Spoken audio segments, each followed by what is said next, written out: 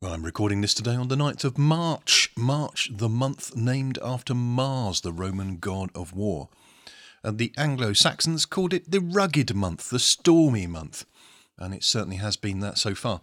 So in the face of war and in the face of storms of life, how can we respond? Well, my first thought is to reflect upon Wonder Woman. Yes, you heard me correctly. Let me ask you a couple of questions. Are you ready to quit? My invitation will be to stay. Are you ready to give up? My invitation will be to fight like Mars, the god of war. Are you ready to harden your heart? The best response to that is give generously.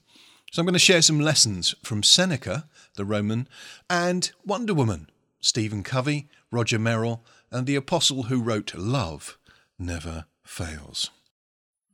This is Lex with the Monday Mindset blog written for Moodscope and for LinkedIn.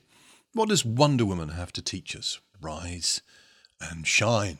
You are of noble birth. Yes, I'm serious. Over the centuries, generations bought into the idea that some of us are of a different class to others. But that is nonsense. It's nonsense genetically, it's nonsense scientifically, and it's nonsense ethnically. Not only do you and I have noble roots and noble blood, we also have the option and the opportunity to live nobly. Here's a quote from Seneca. Men do not care how nobly they live, but only how long, although it is within the reach of every man to live nobly, but within no man's power to live long. Or if we were speaking, as it's just been National Women's Day, women do not care how nobly they live, but only for how long, although it's within the reach of every woman to live nobly, but within no woman's power to live long. So let's push on to living nobly. But what does that mean? Well, let me begin with a spoiler alert. I'm about to reveal the climax of the plot of Wonder Woman. I am at the most creative I have ever enjoyed. There is a flow, and it's almost without ceasing. Sometimes I simply need a break. Walking is good, but then I tend to come back from my walk with even more ideas. The bath is almost impossible. So many ideas come to me that I have to get out of the bath or have a wet notebook.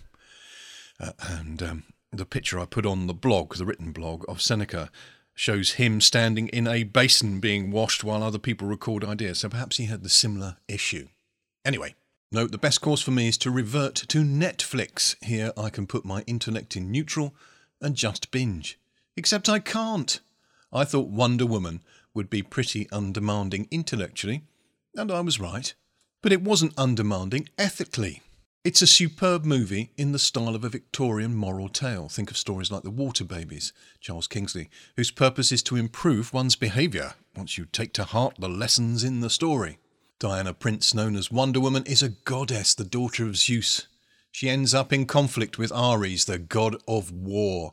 He doesn't want to be in conflict with her, but rather to woo her, for her to wake up to the fact that humanity, spit, is a lost cause. Addicted to violence and evil as they are, and worthy of complete destruction. She comes to agree with him part of the way, and then asserts that we humans are all that. We are addicted to violence and war and all the horrible stuff, and yet we are a whole lot more. Yes, we have a propensity towards evil, but her mission has nothing to do with what we deserve. Her assertion is that only love is the answer. It's a form of grace, undeserved favour. Thus, when tempted to leave us humans to our own nefarious devices, she makes three amazing choices. Firstly, she decides to stay. Secondly, to fight. And thirdly, to continue to give. I felt this was a personal call to action, to stay committed to those to whom I am committed, independent of any deserving of this. To fight for what's good on earth while I still have strength, and to continue to give, expecting nothing in return. I'll let you into a little secret. I am not Wonder Woman. I'm not even a superhero. I have no superpowers. But I am noble, and so are you. Noble by birth, noble by blood, and noble by choice. Let's consider integrity in the moment of choice, because it is in the moment of choice that nobility is going to come to rise and shine. This is our opportunity. I am reminded of the late, great Stephen R. Covey, author of The 7 Habits of Highly Effective People, with his work with Roger Merrill on First Things First, a great book on time management and life management.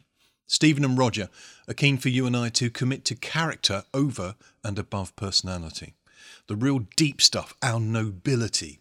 They are keen that we decide to choose integrity in the moment of choice, that's quoting them there, in the space between stimulus and response, to make a noble choice. I write this longer blog and podcast and perhaps a vlog today because I believe that we have those who will read this who are tempted to quit and leave, whatever quit and leave means to each one of us. Instead, I'd invite you to stay, like Wonder Woman, to stay.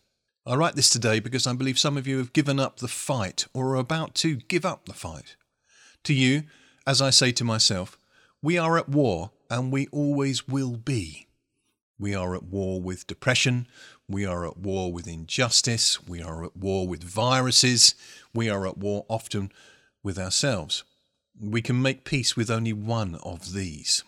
And I write this today to those of us who keep giving and don't receive a fair return on our investment of love. To us I say love never fails. Keep giving. The apostle who said love never fails also said, let us not grow weary in doing good, for in due season we will reap a harvest if we do not lose heart. Heart is behind that magnificent word courage. Have courage, my friends. You have a noble heart. Stay, fight, give.